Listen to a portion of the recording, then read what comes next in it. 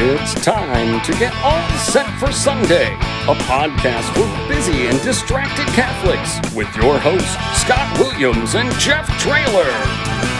When I hear the coffee brewing, I think, what the heck we doing? Because I got barely any sleep last night. As the diaper bag I pack with Hot Wheels dollies and some snacks, I say a prayer there'll be a seat in the crime room this time.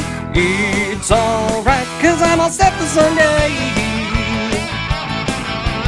It's alright, cause I'm all set for. It's alright, cause I'm all set for. It's alright, cause I'm all set for Sunday. Welcome to All Set for Sunday, a podcast for busy and distracted Catholics like you and me to be a little more prepared for Sunday Mass. My name is Scott Williams. My co-host is, what's your name? I'm Jeff Traylor. Don't pull me into your busy and distracted world. You don't know that I'm busy and distracted. You just came back from a sweet vacation. I did. You're not busy nor distracted. You were relaxed and refreshed. I was. You're wrong, though. I am busy and distracted, but that's just because I work for you. So. And I drag you to be on this podcast every week. Father Christian Rabb, how are you? I'm awesome. Did I say your name right? Yep. Sweet. Perfectly. I was worried I psyched myself out.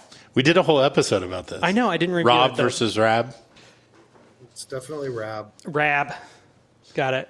Rab. And you aren't bearing any puppies today. The puppies are outside. I'm inside. Okie dokie then. How are you just going to steal straight from my dumb questions? Sorry. Just right after it. Anyway, I'm still going to ask more later. Don't worry. Like I a Teaser, everybody. We're going to learn about puppies today. I should have brought a puppy into my little room here. I mean, we can wait. I think everything in life is better with a puppy, even a It podcast. takes a while. We'd have to reschedule for like 20 minutes now. How many? Never mind. Welcome to the 17th Sunday in Ordinary Time, Jeff. Aw, thanks for the welcome. You excited to be here? I am. And I am excited, too, because we've had Father Christian on the podcast before, but we've never had pastor, father, or associate administrator. What is it? A canonical administrator? What is it? What's your official title Parochial vicar. Parochial vicar. Yeah. Christian Rabb on brother Christian Rabb, OSB, PV. Parish. This is the first time I've been assigned to a parish. Ever? Yeah, I mean, I've gone out and done parish stuff, but this is the first time I have like a gig. A gig. The question becomes, what did you do to Father Dennis to get cast out? No, that's funny. Nothing like that. Yeah, because usually you're at the St. Meinrad Archabbey. Yeah, and I am actually at St. Meinrad today. That's where I'm speaking from. But I'm going to be still teaching at St. Meinrad 2 days a week, but the rest of the time I'll be doing parish ministry. And are you currently like in the cloistered area of? I am. Wow, Yes. I've never been inside here before. I had to give up my room in the seminary, so this is my monastery cell. But there's nothing in here because all my stuff is over at the parish. And it's against the rules for lay people to go back there, but I feel like I'm in. Yeah, can you give us a walking tour? That can just be the whole podcast. Real good audio show is just you giving us a visual tour. If I can somehow manage to keep the camera off my floor so you can see all my clothes scattered around. Well, anyways, let's jump in. Okay. Oh, here we go. That's a wall. That's a window. It's there's there's an empty closet. There's a bed with a bunch of habits on a bunch of habits piled on it. It's a laundry day in the monastery. It's the holiest frat room that I've ever seen. That's it. Bookshelf with nothing on it.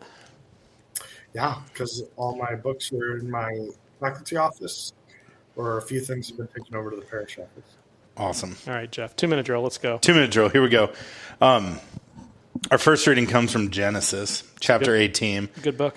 We're talking. I originally read it and I was like, oh, Sodom and Gomorrah. Except it's not that story about Sodom and Gomorrah. Abraham is speaking to God, and they're talking about just the awful things happening in Sodom and Gomorrah. And then Abraham turns into like the most annoying child. Like every parent will understand this story and like the patience of God here, because God is talking about how he is going to wipe out Sodom and Gomorrah. And Abraham says, will you sweep away the innocent with the guilty?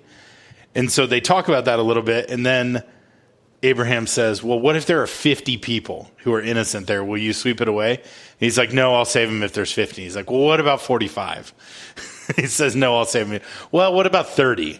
What about 10? What if there's like, I'm very much remembering many conversations with my children where they just kept saying, well, what about this? What about this? What, just pushing the envelope. And even Abraham recognizes and says, Lord, please don't grow angry as I speak, but I'm just one more. Can I ask for these 10? And he says, no, if it's 10 at least, he will not destroy it. Update, it was destroyed. So he didn't ask about less than 10. Our responsorial psalm this week, Lord, on the day I called for help, you answered me. Not a banger. Not a banger. Yeah, it's solemn. It's quiet. It's nice and soothing. And fitting for the gospel. I feel like the way it's worded, I would forget exactly the order it went.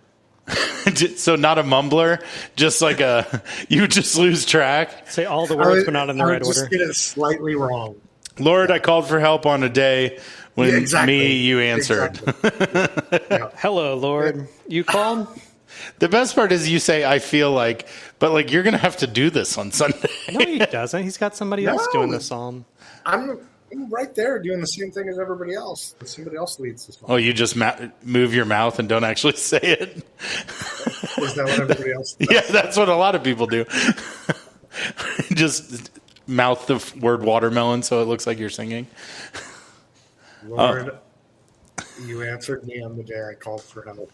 That was different. That's not... All right, the second reading then.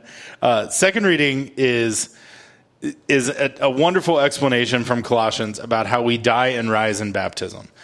So it focuses, it talks about all of these things that were given up for us by God, but it says, sneak peek, preview, having forgiven us all our transgressions, obliterating the bond against us, all of these things that he offered up. But I think that was a curious phrasing as we lead into our gospel reading this week. Luke chapter 11, 1-13. Jesus was praying in a certain place. When he had finished, one of his disciples said to him, Lord, teach us the prayer just as John taught his disciples. He said to them, when you pray, say, Father, hallowed be thy name. Your kingdom come.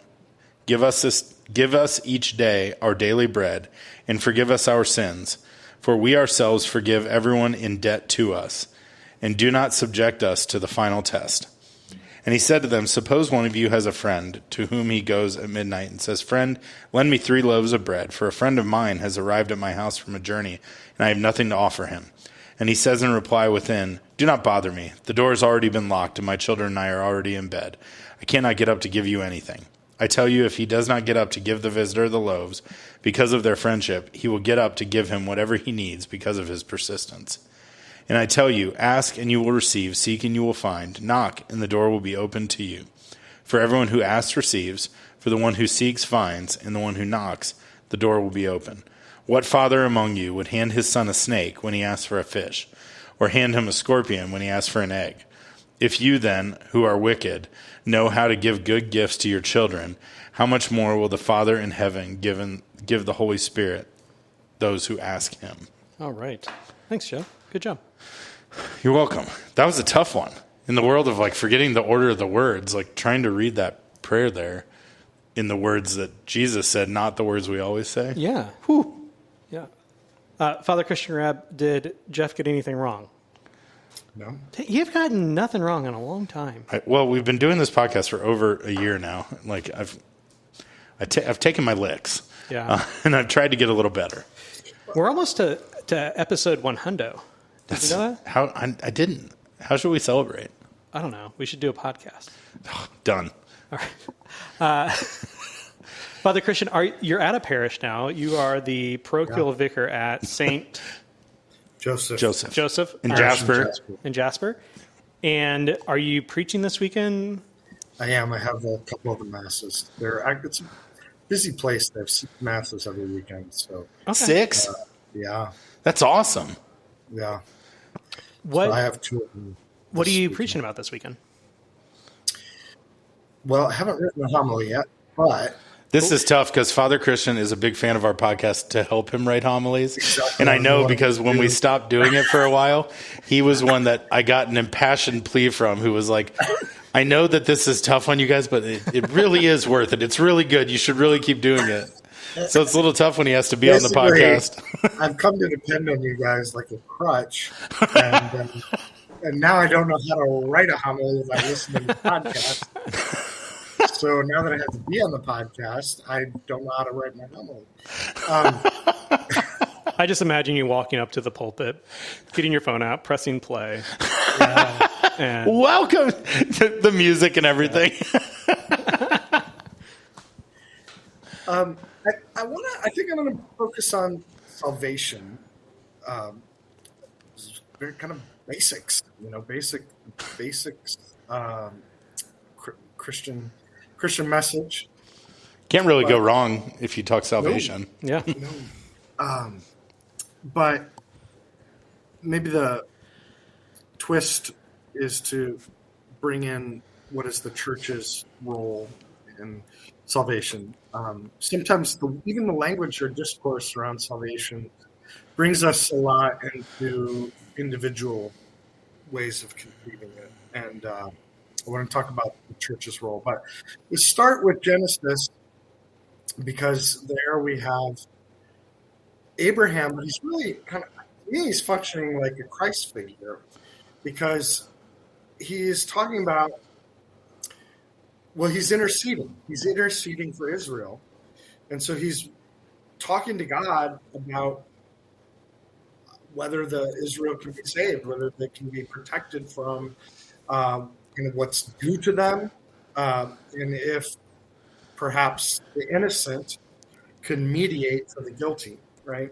And so he's both pointing to Christ, literally, because what's going to happen thousands of years down the road is that it's for the sake of one man, we all are saved, Christ's innocent, but also he's not only pointing at that message, but he's also a type of Christ, if that makes sense, because he's actually mediating for Israel in that moment. He's interceding for them.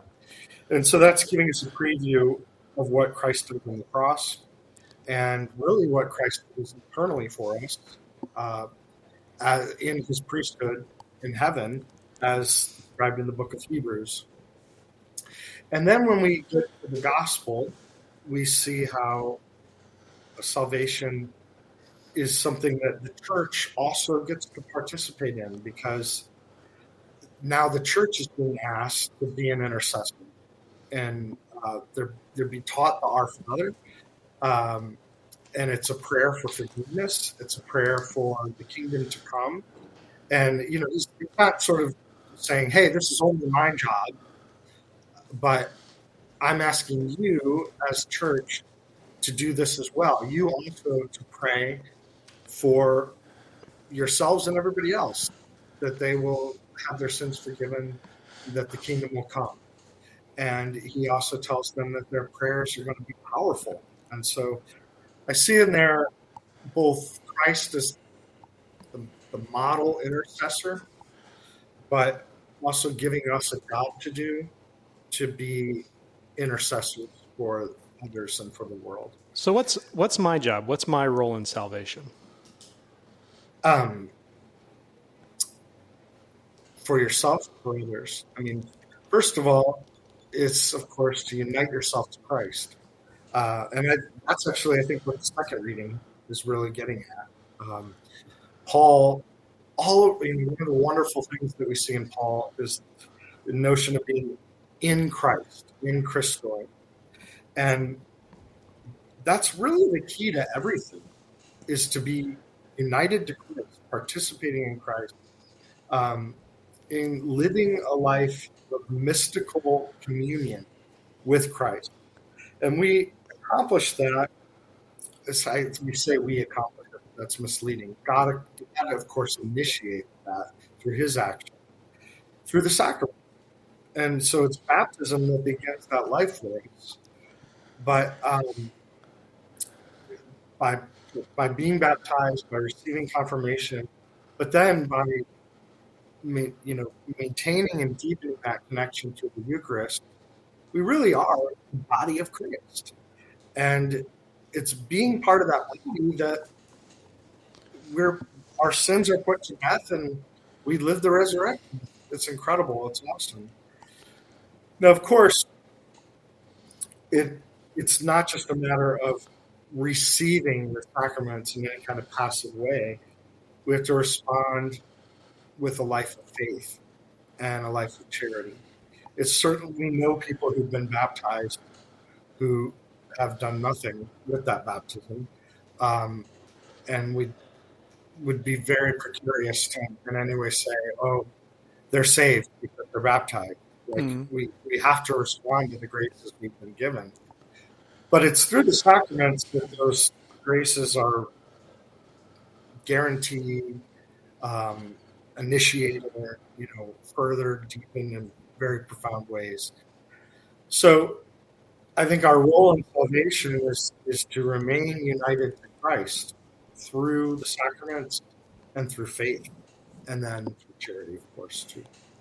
So you said something before when Scott asked about how do we do that, and you just talked about uniting ourselves to Christ, but you said for ourselves or others.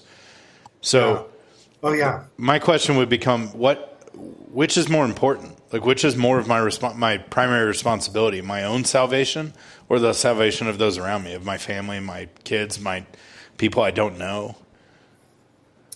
I think you get different answers for this. But what's the right one? That sounds like a cop-out. What would a good priest tell us? Ooh. I think you're going to be in trouble if you cut. It's like they're two blades and a scissors, and it won't work if you try to remove them. Because if we're only thinking about our own salvation, we're probably not approaching the whole question in a Christian way. Because to be truly followers of Jesus Christ is going to lead us to be people for others, right? And so if we're authentically and genuinely concerned about our own salvation, it's necessarily going to lead us to being concerned about others' salvation. I do know, though, for like someone like Therese of Lisieux, who I love so much, and I love reading her spiritual writings. And I think this was true for her, and I think it's true for some other people too. Thinking about her own salvation got to a point that it was anxious, and so she basically said, and I think this was pretty healthy, I'm going to trust Jesus to take care of me, and my focus is going to be on helping others. Which is tricky because in that moment, she united herself to Christ. Like not in that moment, Therese of Lisieux had done that long before, but she gave up that trust and said, I am united to Christ. I guess there's a piece of it where, as you were answering and I was thinking about the question I had asked, in order to lead somebody someplace, you have to know the path. Sure. So there is a little bit of a chicken and egg thing here. Well, I like that too. And I think neither of these things are wrong. And sometimes it's a question of what's right for this moment. And what do I need to hear right now based on where I'm standing? Yeah, it's the put your oxygen mask on before you put your kids on, right? Like, yeah, I get that. I'm reminded if you're kind of letting your own moral life fall apart or letting your own prayer life fall apart, you're not going to be much good for others. And sometimes the best thing we can do for others is attend to our own prayer life, attend to our own moral life, the image I use a lot with seminarians is you got to sharpen your saw. You got to take a step back and sharpen your saw. And sometimes it seems like you're taking away from the people you serve because you need that day off. But it's like, well, if you're just trying to cut with that dull saw, you're not very effective. Mm-hmm. So the best thing you can do for them sometimes is make a retreat for yourself. I think that's true. I'm reminded of the last line of the Litany of Humility. It says, "Others become holy than I, provided that I become as holy as I should." It's like, one comes before the other, but desiring it is important. Desiring other people's holiness. In the same token, I'm also reminded of people that are so Catholic they're kind of a butthead about how Catholic other people should be. Yeah. Which sounds goofy, but then you just see people that are living and leading a holy life, that it becomes desirable, that it becomes attractive. And that's the life that, like, I truly want to live. Like, I want to live a life that holiness becomes attractive. Yeah. And I think that's not something you can measure. You cannot tell, like, how it is, but when you see it, you know it. Yeah. I like that. I feel like that's my only chance to be attractive. So I'm going to do it. I'm going to work for it. Yeah. Yeah. Should do that. I'm in. You're a handsome fella, Jeff. Aw, you're sweet. I don't have a good transition, but you want to do dumb questions now? We're out of time with the regular. Hey, before we do dumb questions, the little guitar lick or the horn lick, whatever it is, and your sound for this part of the show is kind of awesome. Where's that come from? It is the audio. I probably shouldn't say it. We'll probably get sued or something now. But no, it's there's the movie That Thing You Do. Did you ever see that movie? Wow. It is the audio that in that movie. The band is in a movie, and they play Captain Geach and the Shrimp Shack Shooters is the name of their band, and it's the audio that they're playing in the movie. It's the music that they're playing. I always look forward to that little musical interlude. But it's totally an original. But we did an original version and score of it, and it is in no way, shape, or form. It's not derivative in any way. No, probably. Yeah. No, but my friend Ryan, who did our intros, and he came up with that. All right, dumb questions. It's time for Jeff's Dumb Questions. The part in the show where the glow of the flame of knowledge grows a little dimmer and our collective IQ goes down a few points, all thanks to Jeff. We're sorry. All right, first off, you are now parochial vicar at St. Joseph's in Jasper. Very exciting. I know that there was a little bit of a unique story about you being a Benedictine and coming back to St. Joseph's. Can you share that? I thought it was really cool when you shared it online. So that parish was kind of the flagship parish for this huge group of German Catholic immigrants that came to Indiana in the 1840s. And then there were just gobs of these German Catholics around, and there were no priests who spoke German. And so the pastor of St. Joseph's in Jasper, who I think was Czech, anyway, his name was Joseph Kundek, he's thinking, I got to go get some German-speaking priests. So he went to Switzerland, and he recruited the Benedictines from Einsiedeln to come to southern Indiana and help him. Oh, wow. And those were the guys that started St. Meinrad Archabbey. And so really the first thing that Benedictines did, Benedictine men anyway, in this area, was parish ministry. And they built the monastery with an idea that they would be training guys for the priesthood, living the Benedictine life, and also continue to kind of have some sort of presence in the parish work among the local people. That's amazing, though. What a full circle, like... Yeah, that parish ended up, after Kundek retired, had a number of Benedictine priests, but it's been now almost 70 years since they had one. and I'm the first one to go back. Well, what an honor for you. I love it. Can I ask you a question? Yeah.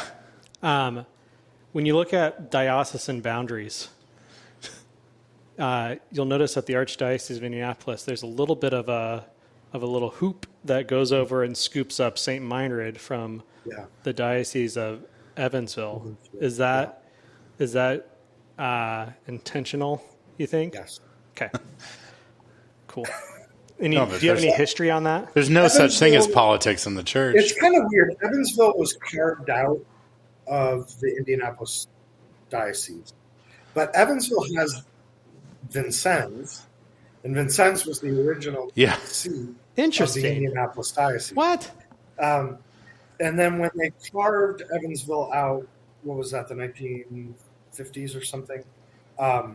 52, I think. Yeah, 52, 53. When they did that, they left St. Meinrad in the Archdiocese, even though it would make a lot of sense for it to be in the Diocese of Evansville. But it was important that the Archdiocese have a seminary, and more important than just a diocese, a simple diocese that have a seminary. So it was a lot easier for them to just let us continue to be the seminary for the Archdiocese rather than create this new diocese and put their seminary in it. And now they would have pressure, I think, especially at that time when they would have had pressure to build their own seminary. Yeah. Okay. Well, I was going to say, now that you're in Jasper at this assignment, how often do you go to the Schnitzelbank? I've been there once in the last 2 weeks. I like the Schnitzelbank. The Schnitzelbank is amazing. It's but fun fact, when my dad and mom met and first started dating, the first place that my mom ever met my grandparents, my mom was from Chicago. First place she ever met my grandparents was at the Schnitzelbank. And she said that was just like a very wild experience to meet these like good old German Catholic people at like the most German restaurant in all of the Midwest. Is that side of your family from Jasper? Is what? Is your dad's family from Jasper? From Lagodi, Washington, and Montgomery area. Yeah. Yep.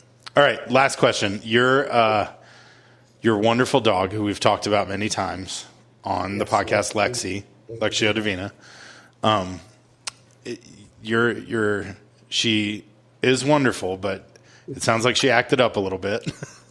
And you are now a dog father to how many puppies? There are 4. We had 5, but we lost one. Oh. So 4 puppies. Lexi had 4 puppies. Are you now raising these puppies at your new parish assignment in Jasper? No. The puppies are going to their new homes in the next week. Oh. They've all been adopted?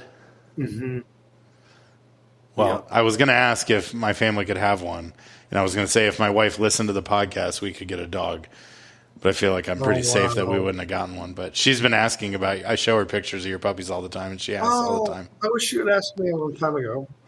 But I don't want another dog. That's why I didn't ask.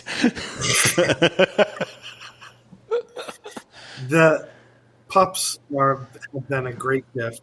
Lots of fun. But they're a lot of work. And they have to be together for a certain amount of time, So it's not like you just have puppies and then we're done. It's like 8 weeks of work, And this has all been at St. Meinrad, or yes. So I've been going back and forth between St. Meinrad and Jasper multiple times a day. It's insane. Yeah. It's completely insane. That's fantastic. And I'm sure that it's been there's been no scoffing from any of the other brothers, that everybody thinks that this is just great. Oh, everybody loves the dog and the puppies, and they're completely on board. And not true at all. There are some dissenters. Some dissenters. I love it. Well, will Lexi be living with you? Will she travel back and forth with you? That's the plan, yeah. Okay. That's eventually. Well, good. Well, congrats on the puppies and making it through your 8 weeks. Yes. And All right. Thank you. thanks It's for always joining. fun. Thanks for having me on the show. Look forward to next time. Yeah. See you later, alligator. It's alright, cause I'm all set for. It's alright, cause I'm all set for. It's alright, cause I'm all set for Sunday.